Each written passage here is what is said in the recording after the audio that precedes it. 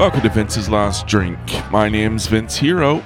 My last drink was 707 nights ago. I just had a coughing fit. Please excuse me. How are you? I checked the mail today. Hold your applause. Actually, go on. Yes. It's a good feeling. I always feel like when you're checking the mail on a regular basis, it's a sign you're in a good headspace. You're comfortable with where you're at in life.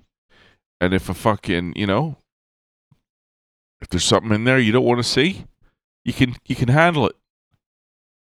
You're in a position where you feel like you can take a punch. And I haven't felt like I could take a punch for a while. I haven't checked the mail in about 10 weeks. So fair to say, there was a fair bit of shit in there. I reckon the pile of paper, the stack, would have been about 5 inches high. And it was, probably 30-40% just junk. But there was a lot of envelopes in there with my name on them. And any one of them could have been bad news. But I was ready for it. And I gotta say, I feel like I got off light. There were, I think, minimum 25 toll letters in there.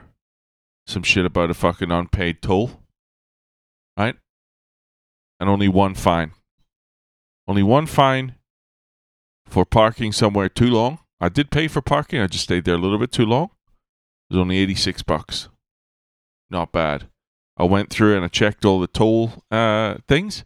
I'd paid all of them except for about 4 or 5. So I got out of trouble for about $115.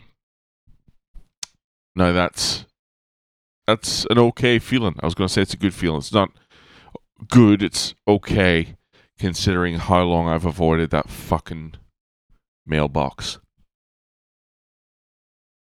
And I'll tell you what. There's a letter in there from someone I don't want to fucking talk to. Ah, dear. I don't know if I've given you the backstory on this, but a couple of years ago I was out drinking, and I was out with two friends of mine. They were both in town from interstate, and I was hosting them. I was taking them around to my spots where I'd built, sort of friendships. As much as you can do, between a bar man and a drunk. But I was enjoying taking them around to my little places. And this one guy, he's just in alpha mode. He's in fuck the world mode. And he's getting up my tits. And things are escalating to the point where I feel like I've got a petulant child out with me. And he's not handling his booze very well. At one point, we are talking to some stranger, I don't know. I have the stranger's attention. He butts in with some shit. I turn and say something insulting. I don't remember what it was. And then I turn back to talk to the stranger. And then the next thing I know, I'm on my back on the floor of the bar. He'd applied the old, what do they call it? Sucker punch. And there I was fucking lying there. I didn't respond very well to this. I got up pretty quickly. Made it like everything was okay. And then I threw a headbutt. Now, I don't know how I managed it because the gentleman that I headbutted was, he's not a tall, he's probably the better part of 5'5", and I'm 6'4", so I'm not sure how I did it. I didn't have a sore neck the next day or nothing. I don't know how I hit the angle, but things escalated. We were escorted out of the bar, and now I'm one to let bygones be bygones. And we've spoken since, and we've been cordial. we went away for a long weekend for his birthday with some lads. And as much as I wanted to be able to move on, the fuck, it was eating at me. I was seeing some of the same sort of alpha dog behaviors. And I'm not a pack animal. I've always struggled with alpha males. And their constant attempt to assert dominance, it drives me up the fucking wall. And I was seeing that, and it was just eating at me. And I basically just pushed it down for the entire time I was there. I just pretty much avoided any sort of conflict because I knew it would just escalate and turn into an argument. And then, one thing would have led to another. So anyway, I didn't like the way I was feeling. I had other challenges in life, and I'm sure I've filled you in on this here and there, but anyway, I just stopped fucking replying to the texts. And the texts became, WhatsApp messages, became Instagram messages, became Facebook Messenger messages, became LinkedIn messages.